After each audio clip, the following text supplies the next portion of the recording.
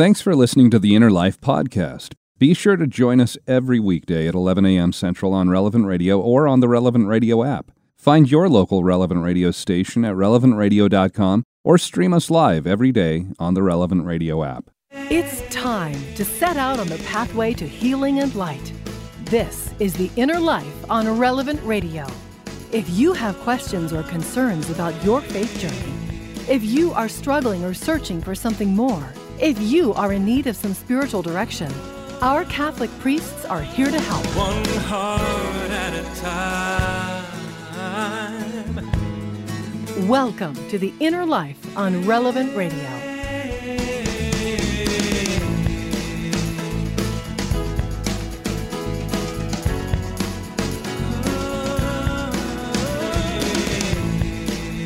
I hope your Monday is off to a good start here. Hi, I'm Josh Raymond, and so glad to welcome you to this hour of The Inner Life, our daily hour set aside here on Relevant Radio and the Relevant Radio app, where we try and understand how God might be working in our lives, how God might be speaking to us, an hour of spiritual direction here.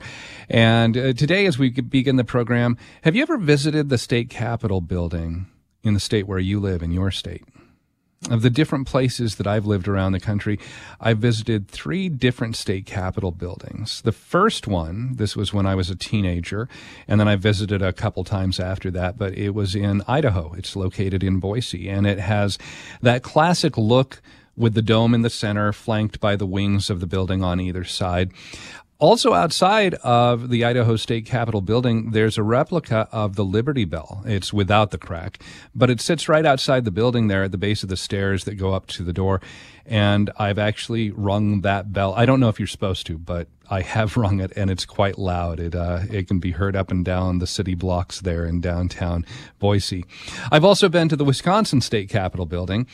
It also has that classic dome on top, but instead of only 2 wings coming out the sides of the building, it actually has 4. It kind of looks like an X, and it's there down in downtown Madison. It's on an isthmus, this strip of land that goes between some lakes. So if you go up on the roof of the Capitol, you get a look out at the lakes on either side, to the northwest or to the southeast there. The third Capitol building I visited is in downtown Salem, Oregon. And I think this building is the most memorable, the most unique looking. Instead of that classic rounded dome on top, its dome looks more like a cylinder. It has straight sides going up, and then it has a flat kind of top instead of the rounded top. And up on top of that cylinder, that cylindrical dome, there's a 22-foot tall statue of a man, an Oregon pioneer. And he's standing there with an axe in one hand, kind of down by his side. The other hand is holding this tarp that's thrown over his back, over his shoulder. He's holding onto that with the other hand. And this statue it's several tons. It's very, very heavy. It's made of bronze. But the outside of it, it's covered in this thin layer of 23-karat gold. And so if you are driving in downtown Salem and you pass by the Capitol building on a summer day when the sun is shining, that golden statue, it just shines so brilliantly up there on top of the Oregon State Capitol building. 23 carats. Now, that's 1 carat shy from being completely pure at 24 carats gold, right? And I always remember seeing advertisements for different golden jewelry. I also remember, none of them would ever be 24 carats. It was always, 14 or 18 karat gold. Sometimes, if it was expensive, it'd be 22 karat gold. But I also remember gold being the focus in these old movies I'd watch with my dad, where maybe there'd be this miner, and he'd be out maybe digging for gold or panning for gold, and he'd find a gold nugget, and they'd bite into it. Do you remember seeing that in those old movies? Bite into it to see how soft it was, if it would leave a tooth imprint. And if it did leave that imprint, well, that miner, he'd be whooping and hollering all over the place, get all excited because he had this pure gold nugget. And even now, if you buy a piece of jewelry, the more pure those precious metals are, well, the greater the value. And that doesn't only go for precious metals. If you think of animals, of course, if you have a purebred animal, most of the time, they're going to cost more for you to purchase them as a pet. And if you have the lineage, the family history of that pet, they might even have papers. They might be pedigreed. And if you're going to race horses, this brings extreme value to the animal and their potential as they grow older. Same with dogs. If you want to train a dog for dog shows, those pedigree papers, the purity of the breeding, it's so important to show for that animal. Now, when it comes to our spiritual life, purity, it also has extreme value for us. But we live in a world that's been trying to tell us over the last several decades, I mean, beyond that, but especially these last several decades, they've been trying to tell us that interior purity is not important. You don't need it. And we're now living with some of the consequences of a culture that has forsaken purity. Women, well, and men too, but especially women, are objectified as much, if not more than ever. Pornography is huge business, but it's selling a lie in place of true intimacy and true love and true friendship. We also see abortion that's used as a means of regular birth control when a man and woman are not interested in marriage as the foundation and the prerequisite for sexual union. That's the consequence of living in a culture that says we do not need purity.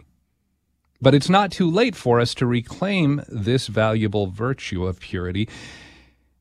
And while we need to be aware of the negative side, the sin, the temptation of lust, I think it's important that we don't only look at the negative. It's important for us to have a proper understanding of the good, of the way God designed it, human sexuality, relationships, so that we can enter into these areas the way that God designed for us to be in them, to accept them.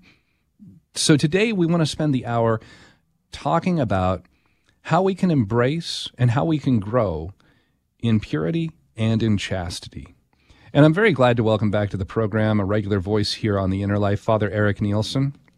Father Eric is a priest in the Diocese of Madison, Wisconsin, and he's the pastor of the St. Paul University Catholic Center on the campus of the University of Wisconsin there in Madison. Father Eric, welcome back to The Inner Life. Glad to have you here today. Hello, Josh. It's a pleasure to be here with you. Well, and so Capitol building, you ever been to the building there in Madison? Oh, yeah, all the time. It's fun. I used to live blocks from the nation's capital, which is a very beautiful capital, but I thought Wisconsin's is very close to the nation's capital in its beauty, slightly smaller. But the great thing about the Wisconsin capital is it's very accessible. You can just go in there and walk all over it. And it's got marble in there from, I think, granite from all 50 states. And it's just a very, very beautiful, well-done building. Like you say, it sits right on the top of a hill there overlooking an isthmus, overlooking two lakes. So it really is the center of Madison. Yeah. It's when you walk, especially there into the entryway, it's also just kind of breathtaking, that first view that you get of that open area under the dome. The other thing I remember there, too, it's the Badger State, and they've got a little badger that ends up, a little statue of a badger that kind of pokes out of one of the walls there in that open area when you first walk in. I always thought it'd be a great basilica, actually. Yeah, I could see that. Well, and boy, talk about being in the center of everything that's happening there. That'd be a great place for it. God in the center of the city there. Well, so Father, purity and chastity.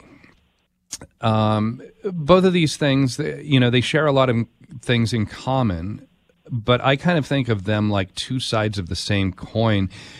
Can you maybe, just so we define terms here at the beginning, give us a better understanding of what we mean when we talk about chastity and purity? Yeah, I think purity, to tell you the truth, in its essence, purity is the ability to see with a pure heart and to see things as they really exist. And so we can talk about impure motives, for instance. Like I go to this party not because I want to make the guest happy, but, because I want to show off my new suit. I go there with impure motives. So purity is something that touches, more than just sexual impurity, right? Sexual impurity is just one way to be impure, because with sexual impurity, my motives are not pure. I'm using your body for my delight, rather than engaging in this act in order to bring about a greater love between the two of us and a child, right? So, the sexual act requires permanence, and it requires the ability to give yourself completely to that person. And if you're not giving yourself completely to that person in marriage, well, then it's not pure, because your motives are mixed. There's a certain desire to love there and a certain desire to have unity, but you're really engaging it for your own, personal pleasure. And you can never use a person's body just, as an object for your personal pleasure. Person can never be used. So that's what purity is. And so we're always looking for purity, even if we don't struggle with that particular, desire. We still need that pure motives in the money we spend and the work that we do and things like that. And then chastity, obviously, is the ability to regulate one's sexual desires so that it's always used appropriately. So a married man, has relations only with his wife at appropriate times in a way that's beneficial to both himself and his wife. So that would be chastity within marriage. And obviously, chastity with a single person is controls that sexual desire, but if they're dating, they would put themselves in situations where they might fall in love and pursue a marriage. And a person who has committed themselves to celibacy, as in a priest or even a lay person commit themselves to celibacy, would even take a step further back and say, I'm not going to put myself in a situation where I would might fall in love with somebody, since I just have to. I've committed myself to stay single for the glory of God. So chastity for a priest, for instance, would, in a certain sense, not going out to dinner alone with a woman, whereas two unmarried people doing that would be quite natural, but for a priest to have, a glass of wine at a nice restaurant with a woman his age would, in a certain sense, be unchaste, because he's moving beyond the appropriate boundaries that are set for him as a committed, celibate person in the world. Well, and as you're talking about this too, there's the celibate side of things that you just addressed, but I'd like to go back to what you said about, if there's a young person who's dating, that there is that call to chastity in their life. But before even that, you talked about chastity that has to be lived out in marriage.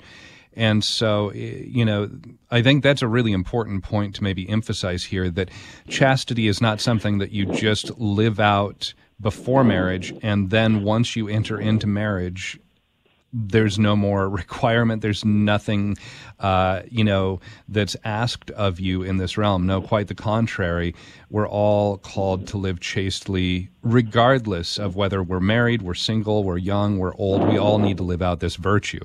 Yeah, the reason that we no longer have chastity among single people is that it first broke down amongst married people. So when you look at, married people, first of all, infidelity just leads to unchastity, but the introduction of contraception is a type of impurity, unchastity, that just broke down chastity within marriage.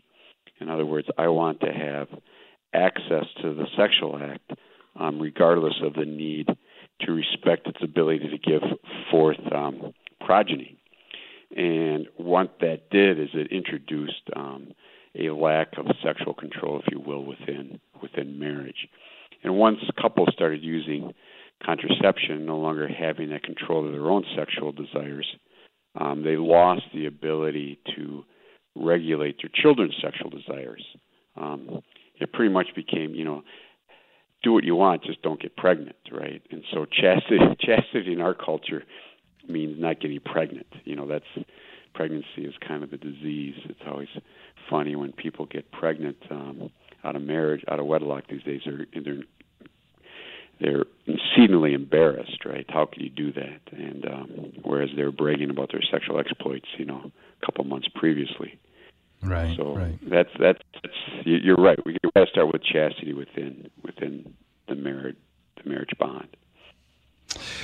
Well, and let's open up the phone lines here, because I know this is an area that a lot of people struggle with, Father, and so maybe you're listening and this is something that is a struggle for you, and you'd like to call in and talk with Father Eric Nielsen, our spiritual director today. Our studio line here to join the program. 888-914-9149, 888-914-9149. Maybe you've had some success in growing in purity, growing in chastity. What have you done in your life to help you remain chaste in your relationships? And how have you been able to live out that virtue of chastity in the midst of a culture that really says it's not important, it's not needed?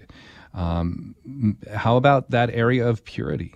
What are some things that you've done in your life to help you grow in purity of heart that Father Eric was talking about? 888-914-9149, 888-914-9149. Father, as you're talking about this too, as we talk about chastity,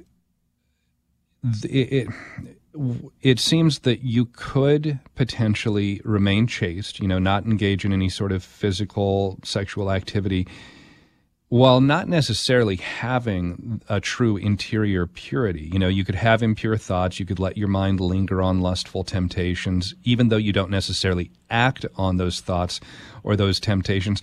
On the other hand, it would appear to me, at least, to be very difficult to have interior purity, but then to behave in an unchaste manner. I mean, I suppose technically it might be possible, but it would seem very unlikely to me. So does that make our focus on purity maybe the more essential aspect of what we should go for here if we want to remain chaste? If we have that purity inside us, we can't help but living chastely?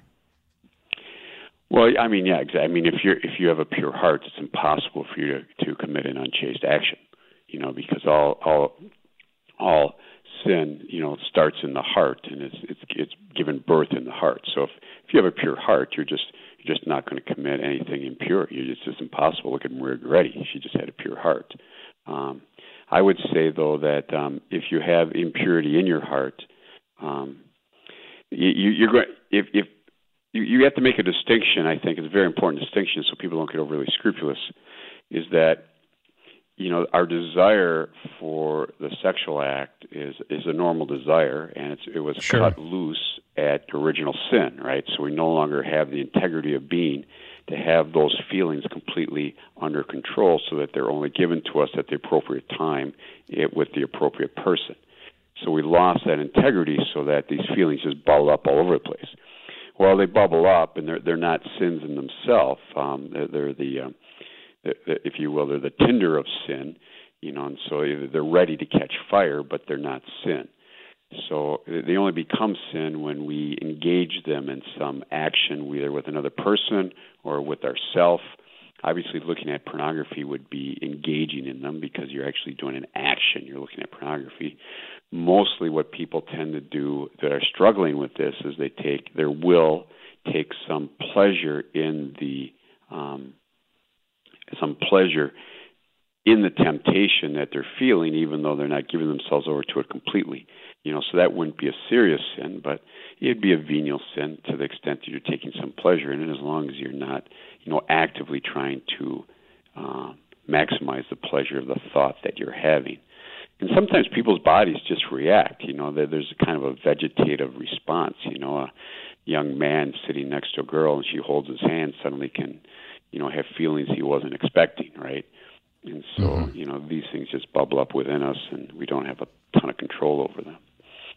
Well, and there should be, especially for a couple that is engaged or, married, there needs to be that attraction. So again, it's not like all of that's bad. That's actually a really good thing. It's just, trying to understand it the way that God designed for us to enter into those relationships, so that we practice them in the way that's going to be the healthiest and most beneficial for us, not just outwardly, but interiorly as well. Yeah.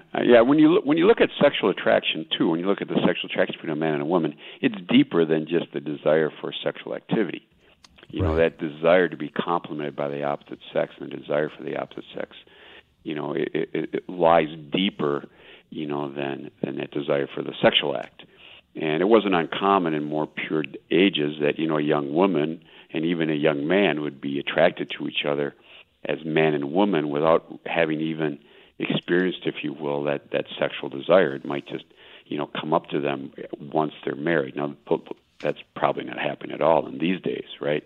And so you're right. It is a very natural desire, which is why when people are dating, I'm always, they say, well, we're doing our boundaries. Well, and I always ask the students, well, what are your boundaries? Well, we don't do X, Y, and Z. And I'm like, well, are you alone together in a room together? Are you alone together in a room? They say, yes, Father. I said, well, good luck with the boundaries X, Y, and Z.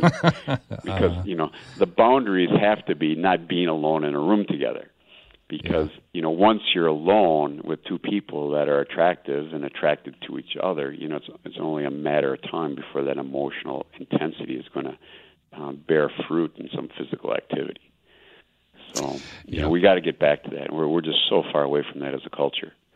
But, I remember somebody telling me in the 1800s, still in Sicily, or even in the early 1900s, if a young man and woman left the village for over 3 hours by themselves, they made them get married when they returned, So somehow we got, chaperoning people is just understood. And we're just so far. I'm always amazed at parents that, their boyfriend and girlfriend, their son or their daughter is going like on a 3-week trip through, Europe with their girlfriend. Like, oh, they're good kids. You're right, they are good kids, but and that's a honeymoon that's going to lead to more than one serious sin. Yeah.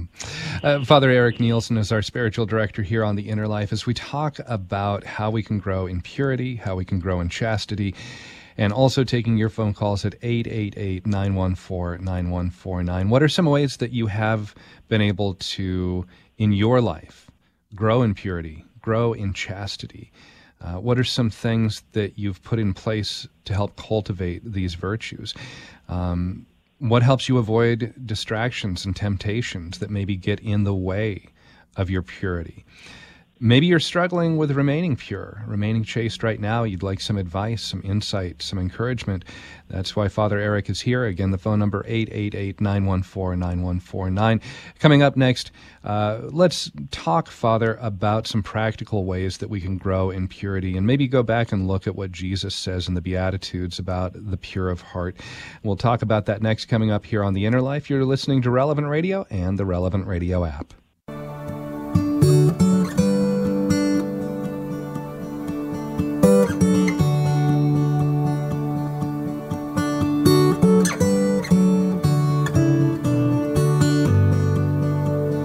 Welcome back to The Inner Life here on Relevant Radio and the Relevant Radio app. I'm Josh Raymond, and I'm joined by our spiritual director, Father Eric Nielsen, a priest in the Diocese of Madison, Wisconsin, pastor of the St. Paul University Catholic Center on the campus of the University of Wisconsin in Madison, talking today about purity and chastity, how we can grow in those areas in our life so that we can stay strong against a culture that really doesn't want to embrace either of those, either purity or chastity. What are some ways that you've been able to grow in those areas in your life?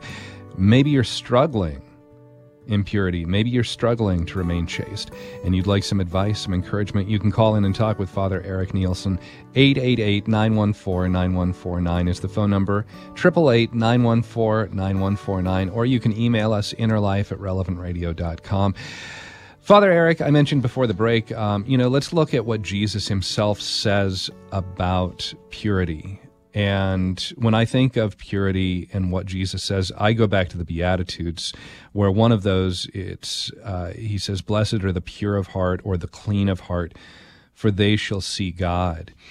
When we hear that phrase, pure of heart, what do you think are some practical ways that we really can try and grow in purity?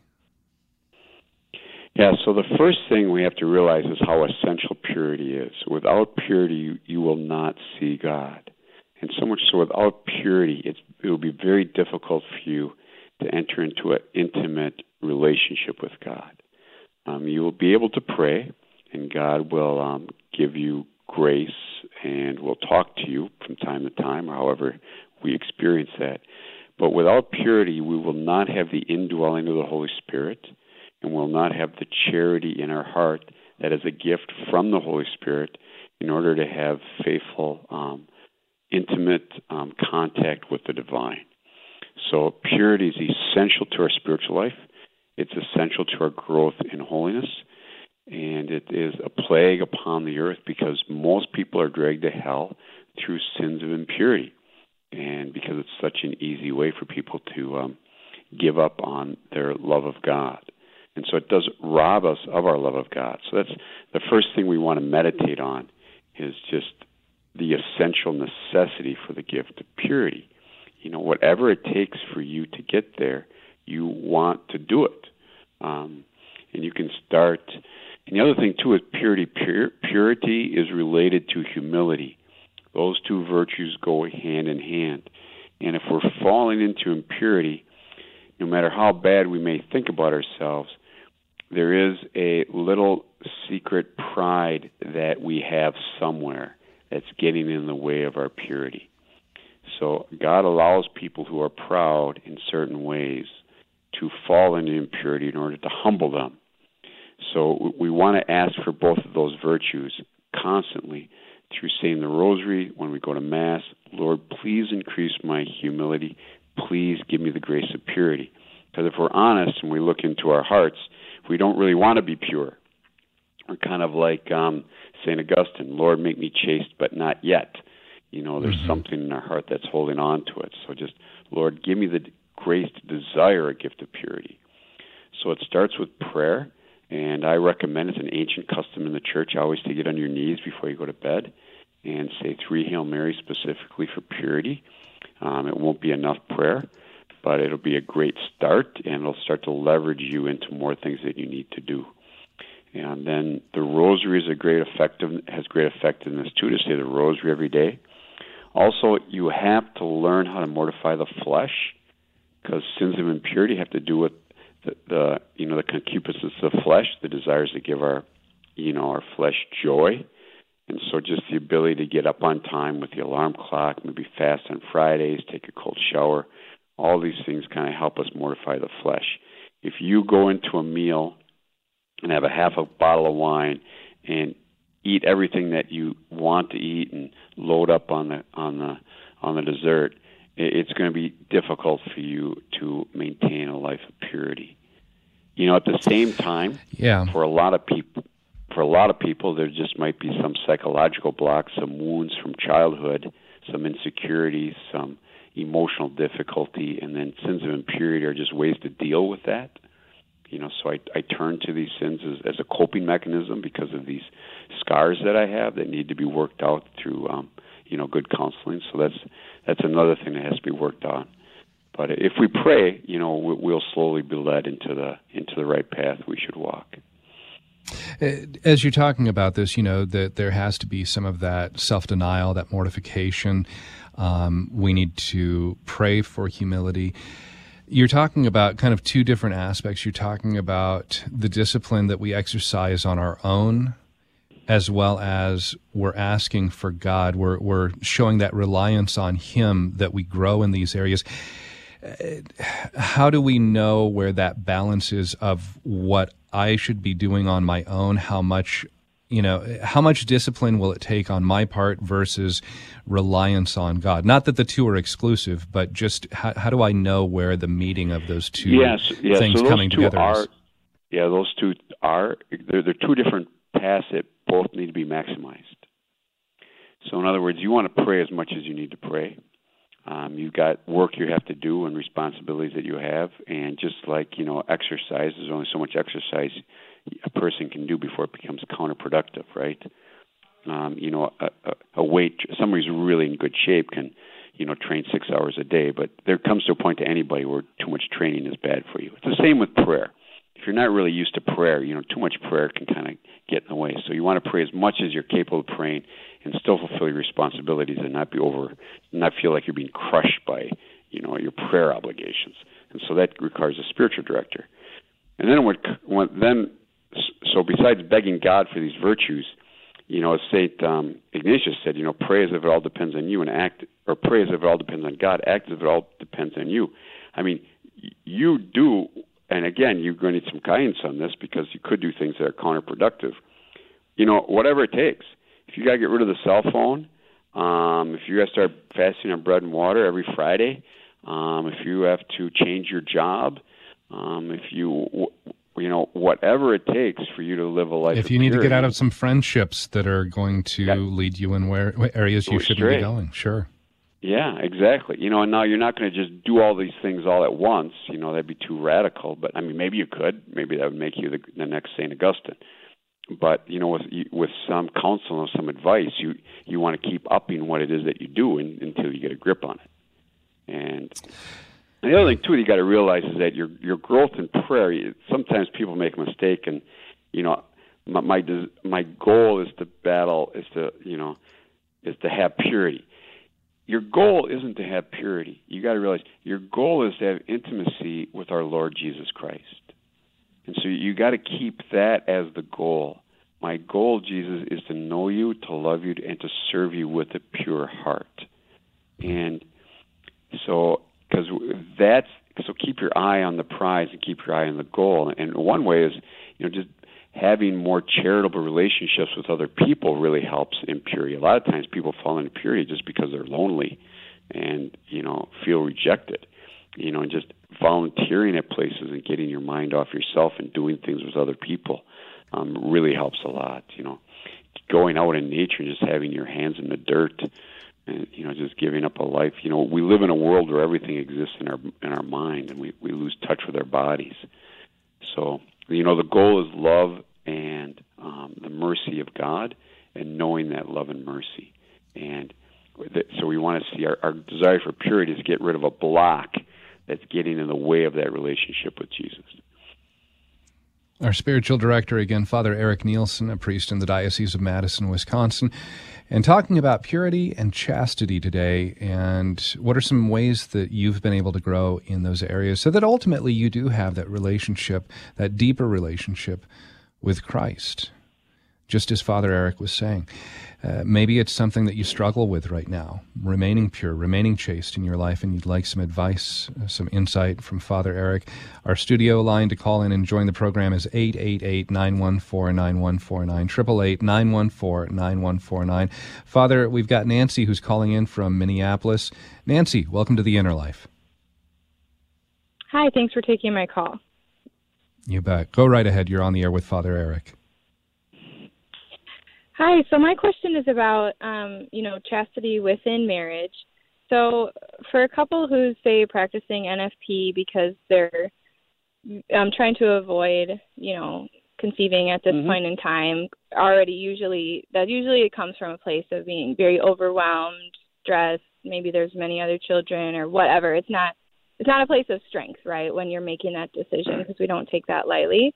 And so for those couples, NFP is, you learn in NFP class, it's 5 days a month that you have to abstain. Well, typically it's a lot. It's a lot more than that. That's not quite true. And there's very few usable days per month. Right. And so what it can feel like in many people that I've talked with is it feels like this massive other burden on top of what you're already in a bad spot. This adds such a burden to try to maintain this chastity within your marriage. And when you can't connect with your spouse in this way that's very effective and quick, in that way. And so people say, well, go on dates or do other things to kind of keep that relationship strong, but it's hard to find the time for that kind of thing. So I guess my question is, what are your tips for growing chastity in marriage in a way that's doable, that isn't just some big elaborate plan? Because when you're doing NFC, you're already not functioning at your best, if that makes sense. Yeah, I mean, it could be. I mean, the thing that it's a great, Nancy, it's a great question. And lately, because I deal with college kids, right? And so they have a different struggle. And how many kids should you have? And my latest thing is, kids are kind of like having a party on a pontoon boat. Well, if you got a big pontoon boat, you can have a lot of kids. If you've got a small pontoon, and you got a big pontoon boat with a big engine, and the lake is placid and calm, you can have a big part in that pontoon boat. If you have a small pontoon boat and the waves are really high, well, 3 people is max, right? And so every family has different situations, as you alluded to, Nancy, and as you rightly pointed out. Sometimes you're on NFP because there's other stressors going on, that probably are no fault of the couple that are just there. And the thing is, you're looking for that assurances. I think, first of all, you got to really support on the fact that you're doing something very beautiful for your marriage and for your children. If you just see it as a no, you're going to start to feel sorry for yourself, and it's going to be depressing. You have to really look at it and say, look, God wants me to be a saint. This is, saying, abstaining right now is going to make me holier. And it's because I'm going to become holier. This is going to be better for my husband, and it's going to be better for my children. In fact, I had a father confess to me that once he had a number of kids and he started using NFP, he found himself a lot better parent because he was more in control of his emotions. Because NFP taught him to be more in control. When he first got married, they just were having relations whenever. And now he says, it's really taught me how to have a further grip on my desires, my feelings, and so now I discipline with more self-control and just with more love. So you just got to see that, first of all, this is helping you. And then secondly, this is an opportunity for you to deepen your life of prayer and a reliance on Jesus. And it's like, all right, Lord, I used to have this experience with my husband for the joy and comfort that I needed to help me through the day or the week or whatever, and that was a very legitimate joy that God gave you at that time, but now it's not available to me. And since it's not available to me, God, I know your gift of the Holy Spirit will compensate for that. Because God wants you to be strong and he wants you to have joy. So you got to lose this, because you have this void in your life, you've got to fill it up with the Spirit. And you've got to turn to our Lord. And I think every married couple, if you're not praying the rosary every day, especially together, if you're not doing a little mental prayer in the morning, about 20 minutes, just really trying to have deep conversation with God in the morning, I think it'd be very, very difficult to use NFP and, be joyful about it.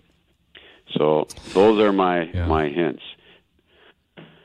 Nancy, I hope that's helpful for you. And, and actually we need to go to a break here really quickly, Father, but I want to throw out the phone number again for anybody who's listening, 888-914-9149, as we're talking with Father Eric Nielsen today here about purity, about chastity, how we can live those out in our life, how we can grow in those virtues, and how they can help us grow closer to God. Maybe it's an area that you've had some success, and what has helped you to grow in purity? What has helped you to grow in chastity in your life?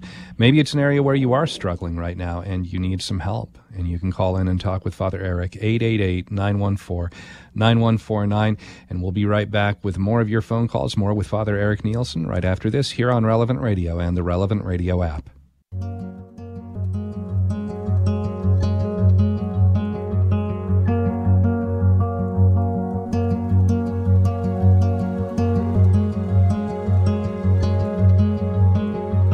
Welcome back to The Inner Life on Relevant Radio and the Relevant Radio app. I'm Josh Raymond, and I'm joined today by Father Eric Nielsen, a priest in the Diocese of Madison, Wisconsin, as we're talking about purity and chastity, also taking your phone calls at 888-914-9149, 888-914-9149.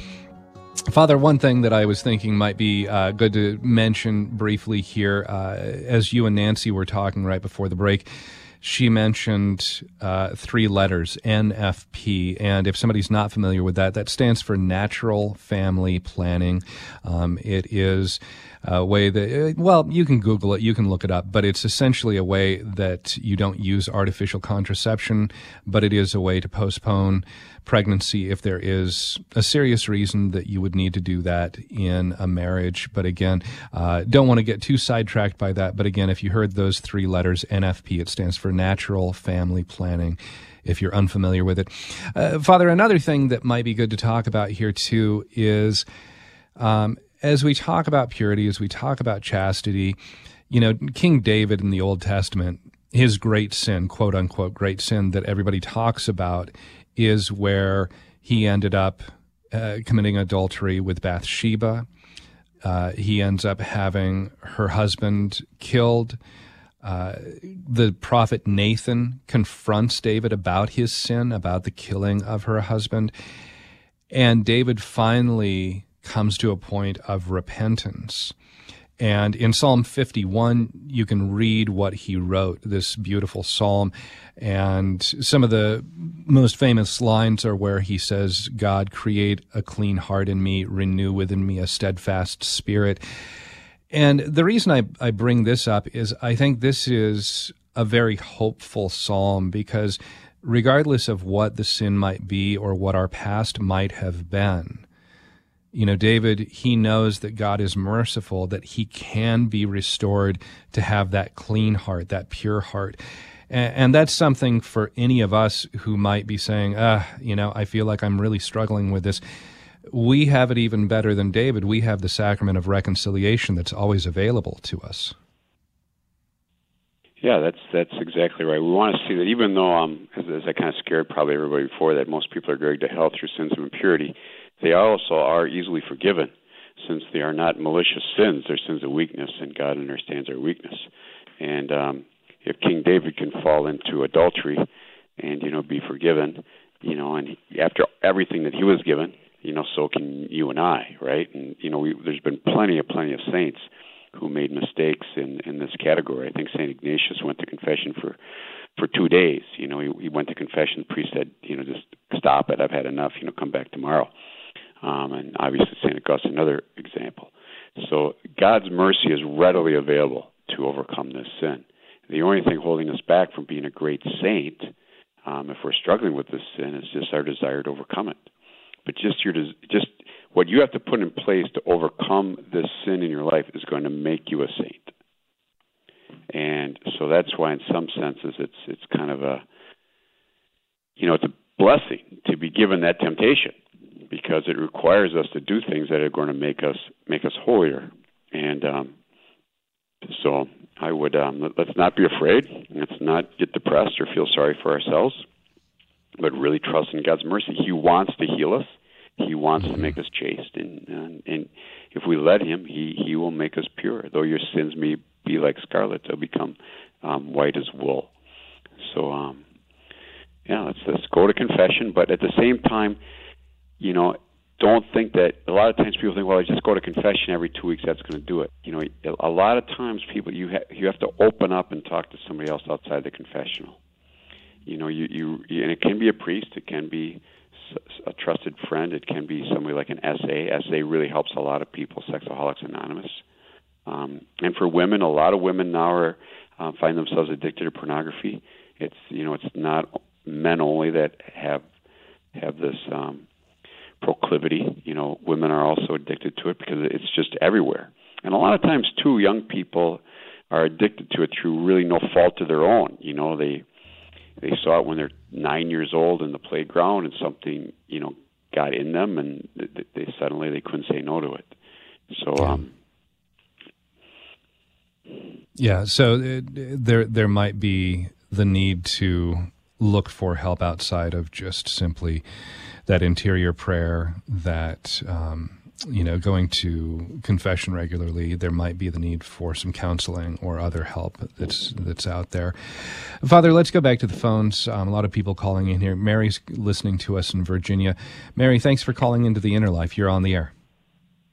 No, thank you, gentlemen, and hi, Father. I wanted to say, my husband and I have struggled with this. We've been married about 3 years, but we cohabitated for the first 3 years of our relationship and had 2 children then, and now we're on number 3 and number 4. We went to confession. We've repented for our cohabitation and the life we lived, but sometimes I feel like he's holding onto all these memories and wishing we were back in the way we behaved when we were really living in sin, and I've reverted and really become withdrawn. And it's become a contention and a big challenge for him in staying chaste, and for me on the opposite spectrum to come back and show intimacy and show affection. And just looking for advice with that and how to reconcile some of those things we still struggle with even after the confessional. Yeah, well, God bless you, first of all, Mary, for being open to life when you're living together and, having those children. And, people's sexual dynamic changes, and we have to recognize that.